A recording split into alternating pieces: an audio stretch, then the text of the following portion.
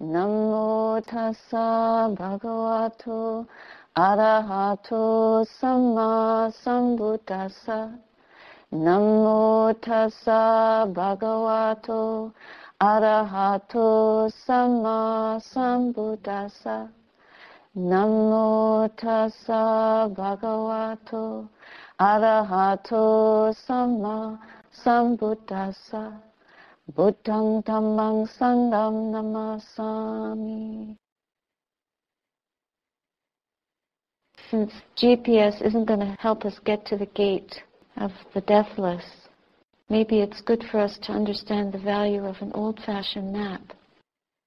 It's an important instrument to have a guide, to have directions, but also to have a reference point. It may not be an address in this case. There's no number and no street name. But there definitely is a direction, and there is a way that the Buddha expounded for us to arrive at this place, which isn't a place, at this state, which isn't a state. Somebody asked me, what is this essence that you mentioned? It's not something that we can describe. The Buddha really presented it to us in terms of negatives, of what it's not, rather than what it is. Because what it is not something that can be described in words, in language. It can only be known intuitively through our own conscious purification, consciousness that is purified, that is awakened, and that can penetrate through beyond language, beyond convention, beyond words, beyond the mental, physical process that we're familiar with, beyond worldly ways, worldly aims and values cannot guide us to this understanding. It's an understanding. We cannot know it by concretizing it in any way. But we can know the result. And the result is an unshakable peace. It's going beyond suffering of this realm, suffering of any realm. It's reaching the freedom from every kind of suffering.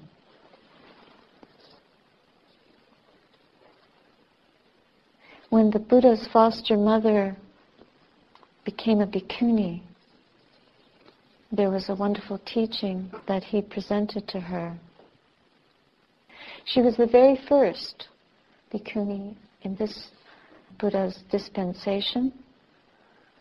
According to our ancient scriptures, there's a whole legacy of Buddhas, 28 Buddhas. And in every Buddha's dispensation of eons and eons, and it might have been, who knows where the human realms were in those days, it might have been on a different planet. But we don't have to believe these things. But one thing we can know for certain is that these truths are available universally for all human beings. And there are those who have penetrated through to higher knowledge that is timeless. So these kinds of beings can have knowledge of different periods when there were other Buddhas who taught the same thing. Whenever the conditions came together in past ages, eons and eons of times, then they were able to present. Buddha would appear and present these teachings in the same way. And there was apparently always an order of monks and an order of nuns. Mahapajapati Gotami, the Buddha's own stepmother, was the first bhikkhuni in this era. And she appeared 2,600 years ago. It's a very long time ago. But what he taught her is no less valuable for us today. And if we think that we can repair the world now,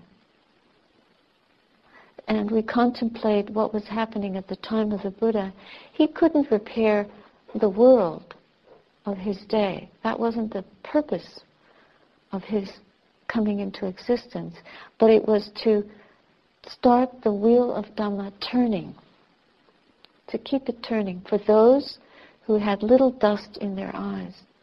This is really important for us to understand. Before I became a nun, I worked in impoverished communities where malnutrition was rife, where people had no clean water, no access to education. And I wanted to make it all okay. Feed the hungry, get them good shelter, schools, health clinics. I was so keen, so inspired, very idealistic. And then I saw the corruption of the world, and I also saw the limitations of the world. And then I realized that the first thing I had to do was purify my mind. And I don't mean to say that one cannot work for the betterment and the liberation of all beings, but we have to come from a place of understanding as well.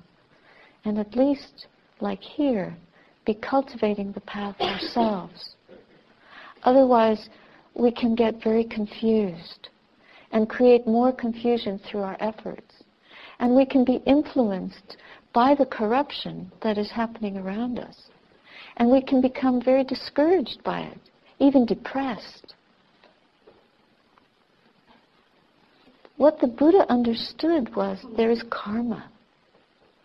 All of us come into this world from lifetimes of creating karma. And here we are again. We don't realize that. The tree doesn't stop at the earth. It has very deep roots. All we see of the tree is from the bottom of the trunk up. But at least a third of the tree is under the ground, isn't it? We only see what's here now. We don't see the deep past, the long ago deeds.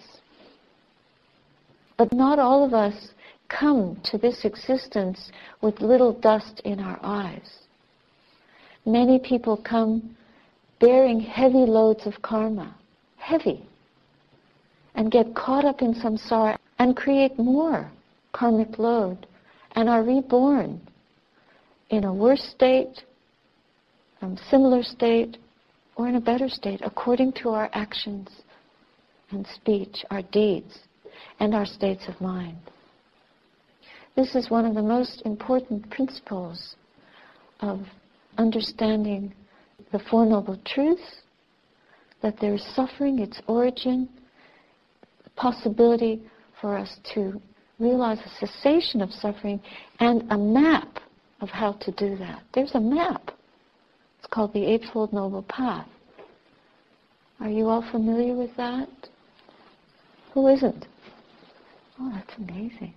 One person. You can read about it. I might get to it by and by.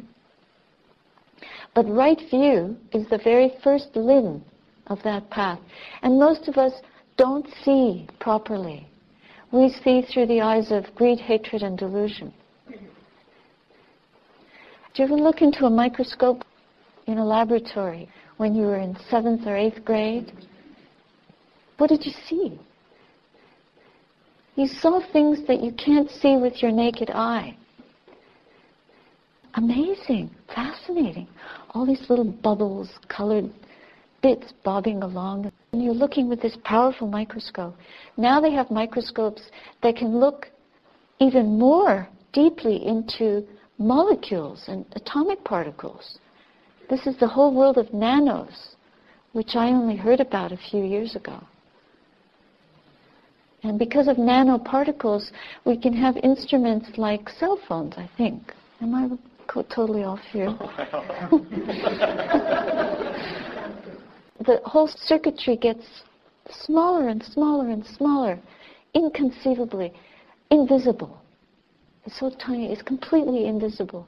Even that microscope that we thought was so powerful 20, 30, 40 years ago is nothing compared to what's possible now. But the Buddha, before there were microscopes, before there were telescopes, he knew about these infinitesimally small microcosms. And he knew about those infinitely distant macrocosms through the power of his mind. Long ago. And the Buddhas before him, they were able to develop the full potential of this computer, which has created all the computers in the world, and still cannot be simulated. No one can simulate this computer of our human mind. The power of Dhamma gives us the ability to see into the nature of mind and matter. The true nature, not the illusory, delusory, perceptually distorted nature, but the actual nature. And we don't see it with microscopes. Microscope won't see that. It will see atomic particles and nanoparticles circling around. There's little solar systems in there. These tiny particles circling, orbiting around each other. They're almost like a mirror of the actual solar system, which is only a tiny fragment of huge systems in the universe, indescribable. What are we? We are actually nothing. We're infinitely small. And we make a big deal about our likes, our dislikes, our problems, our joys, our pleasures, our pains. But it's a nothing, it's a blink in this vast, vast system of worlds, of light years. And the truths that the Buddha discovered are universal. They are based on laws, laws that we only learn by stopping the frenetic movement of the mind to bear witness to that intuitive knowledge that we get a glimmering of when we sit down to meditate. And the more we focus this computer, this mind-body field of energy.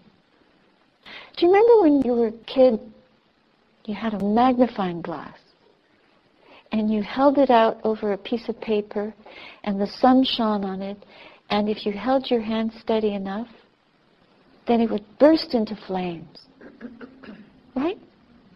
And then you come running into the house with your burning piece of paper, "Mommy, Mommy, look!" And she would say, "Get it out of the house." You'll start a fire, silly, right? The fire of Dhamma is different than the fire of delusion and the fire of greed and the fire of hatred. The fire of Dhamma burns away our blindness and lights, brightens the mind so that we can see with this penetrating wisdom. We see into the true nature of things. What is that true nature? The best map that you can use is one that you discover in your own heart. You discover it by following the guidelines and then walking the path yourself and seeing, it's true. Again and again you discover by seeing into your own heart and your own mind, my mind is so full of garbage. And then you sweep it away and it's an emptiness, it's a clarity, it's a brightness. And there's no me. It's just what it is. And you go further into that, sweeping away the lifetimes of rubbish and like polishing the mirror. Have you ever looked at a hologram? You look at it, and you see some shapes. It looks like a bird or an airplane. But when you keep looking at it and you relax your vision, out jumps some other shape. It's a three-dimensional thing that leaps off the paper. We have to look with a relaxed kind of vision. And we have to look at it from our belly, not from our heads. And then it just appears. And once you've seen it, then it's always there. You always can figure out how to get back to that. It's similar, not quite like that. Much more miraculous, much more mysterious is the Dhamma.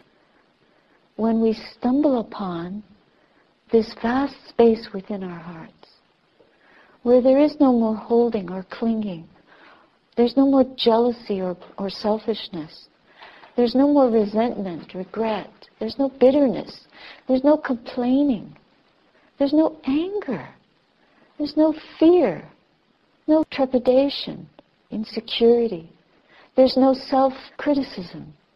I can't do this, people don't like me. There's no wanting to be anything. There's no not wanting to be anything. There's none of that. Then what is there? Each of us have to go the mile, the 10,000 miles, the 1,000,000 miles, in here, for as long as it takes. 1 lifetime, 2 lifetimes, we're in it for good. Because it's possible, because we can do it. But the map, we have to find it for ourselves. That's why it's called eipasiko. Come and see for yourself. Eipasiko. Through direct experience. Not through what other people tell you. The Buddha's aunt became a nun. She was a queen. She lived in a palace. And one of the theories as to why the Buddha hesitated to give her the ordination was because she lived this life of royalty. And she was an older woman already. Although in those days, I think 45, 50 might have been old. Then what are we?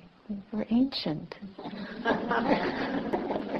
But she was so determined that she came with a group of ladies in waiting from the palace, barefoot and exhausted, walking the roads of India back in the 5th century BC. What would you call them roads? Muddy tracks. And arriving where the Buddha was staying, she had shaved off her hair and was wearing the robe, and she asked him for the ordination. How could he refuse? It is said that he hesitated, but I believe that his hesitation was a protection. Best to live as householders and practice at home. But when she showed her determination and her willingness to endure this kind of hardship, then he agreed. And what a heroic thing. So she set an example for us to leave behind, to let go all these accumulations, worldly things that we're cosseted with, that we're possessed by. If we don't leave these things, they will leave us. The cars will rust. The things that are already being built for obsolescence will become obsolete. The pictures will fade, just like our senses. The eyes get dim. Eventually we can't hear anymore. Teeth are falling out. Now we get caps. Plutonium teeth? No. What are they made out of? Titanium. They're not nuclear. We have false teeth. The hair is getting dyed even when there isn't any there. And we're still propping it all up as if it can look good when it's falling apart. And we refuse to accept that it's all falling apart. falling down to the earth element, the fire element, the air element, the water element. The elements are returning to the elements, and we continue to bandage them up together and make them try to look like what we looked like when we were young. Why? Because we are still falsely identified with these elements as what we are. As long as we do that, how can we really discover the mystery of the Dhamma? If we refuse to stand up in truth, just the way we are, exactly as we are, falling apart, all spotty, hair falling out, people still painting their lips when the lips aren't there anymore. Instead of just being as we are and seeing that the beauty is within us. The beauty is within us. Can we be honest? We're Dhamma practitioners. We shave our heads. This is a big statement, especially for women. Imagine shaving your head. Just imagine for a minute. Shaving your head and dressing up like this, wearing a robe, and walking outside on the street with a bowl and not being worried about what people think of you. Not trying to live up to other people's expectations and opinions. For us to really find this map within us and stand up to the truth.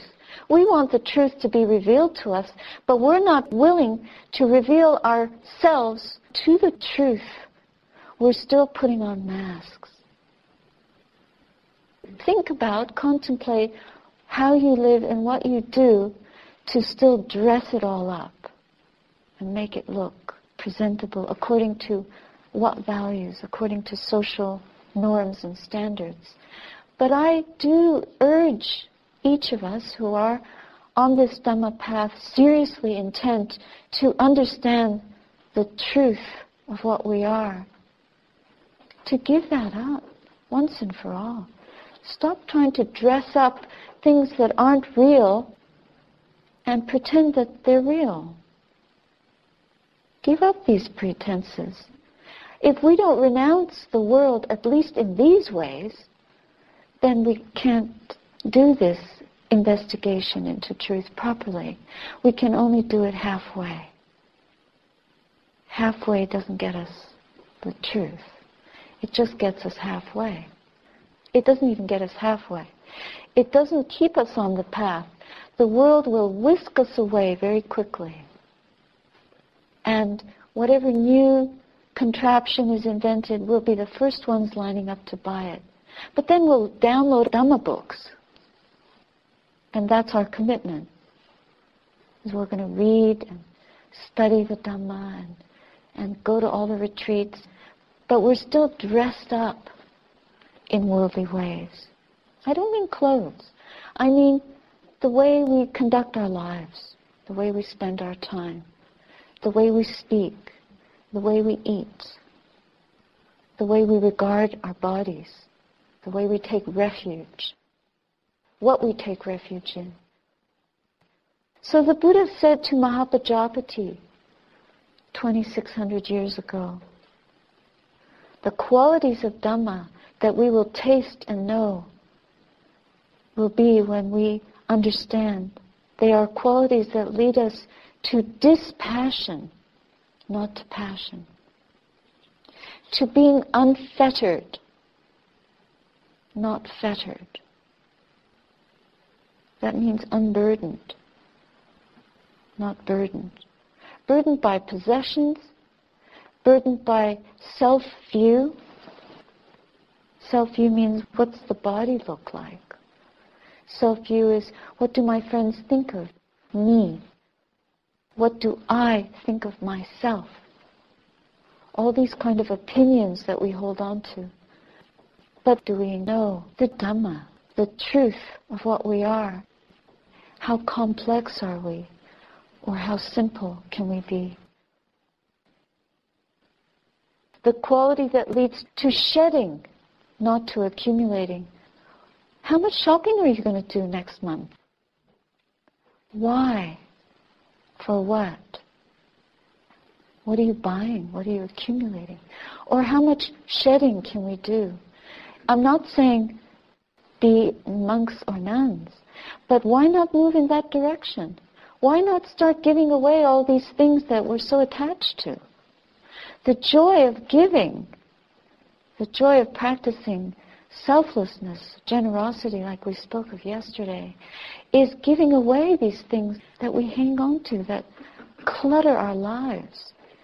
Find people that you really appreciate and give them away while you can. Otherwise, they'll end up in big plastic bags when you're dead, or when you have to go to a retirement home, because you won't be able to bring them with you.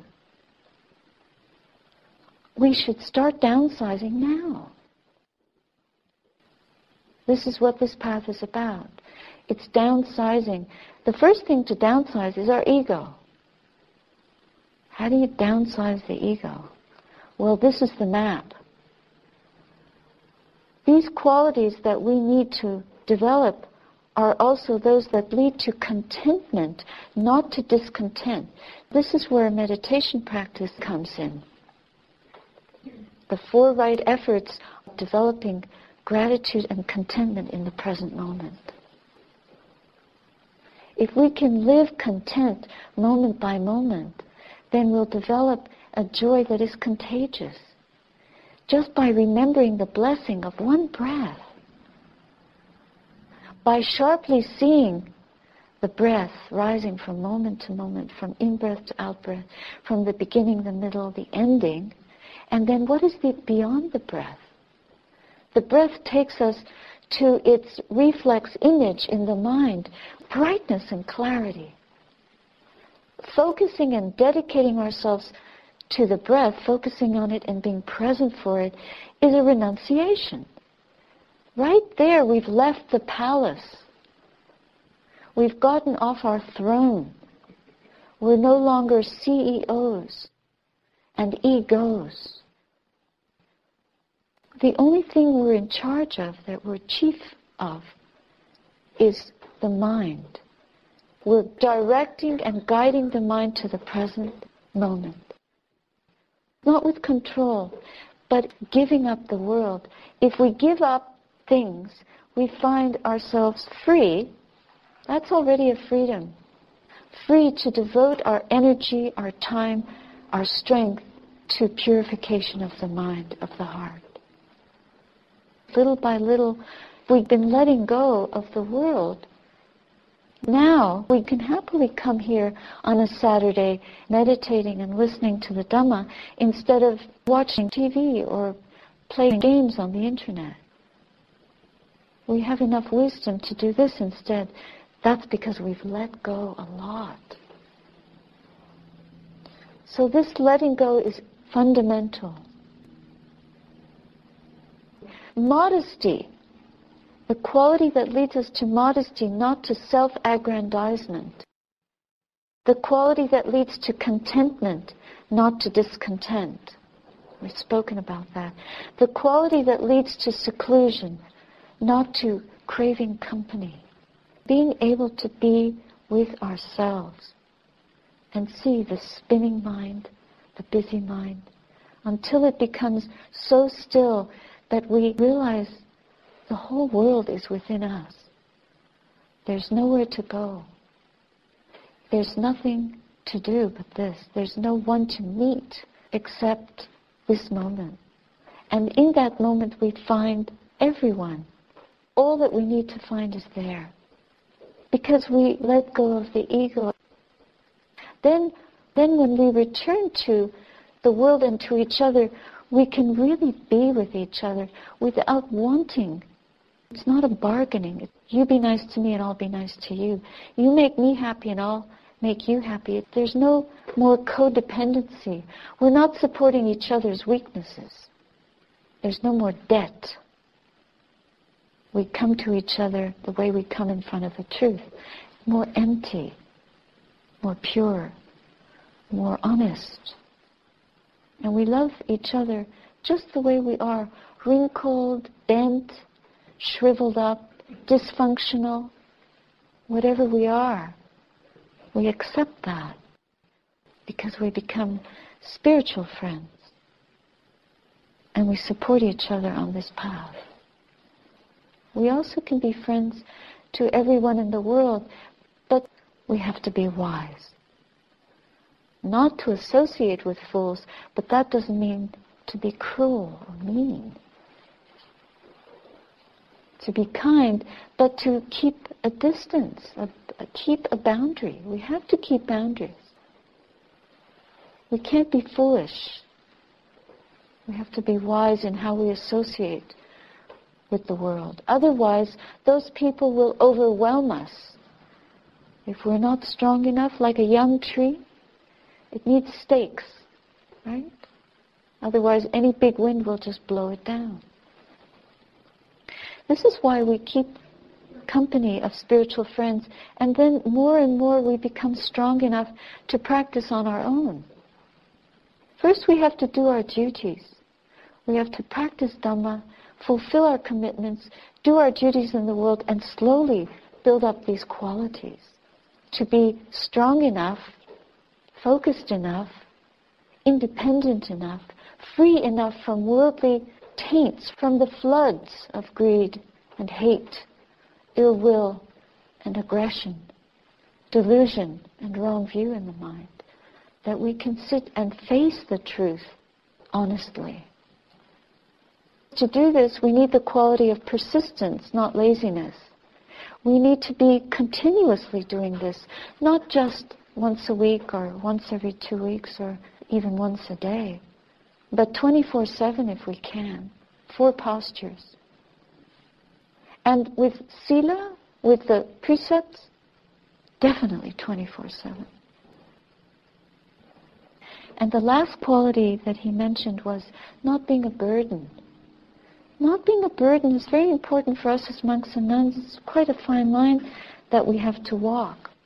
Not to be a burden to others because we're dependent. We can barely do anything without relying on other people to help us because our rule is so strict. But we cannot be a burden. If we become a burden, then we're not holding this training properly. Not to become a burden is not to complain. All these other qualities lead to that, contentment.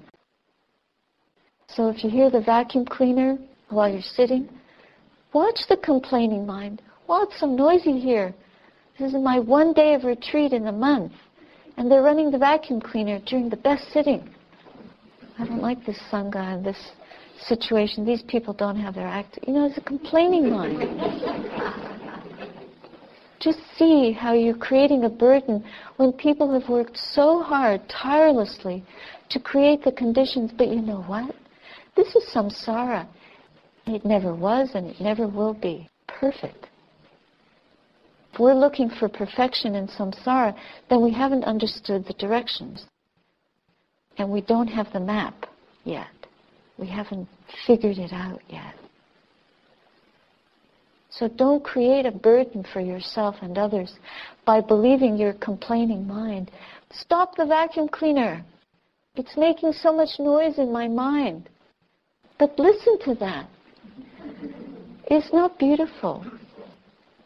The noise doesn't know that it's noisy. It's only the way the mind holds it that is noisy. So where is the beginning of suffering?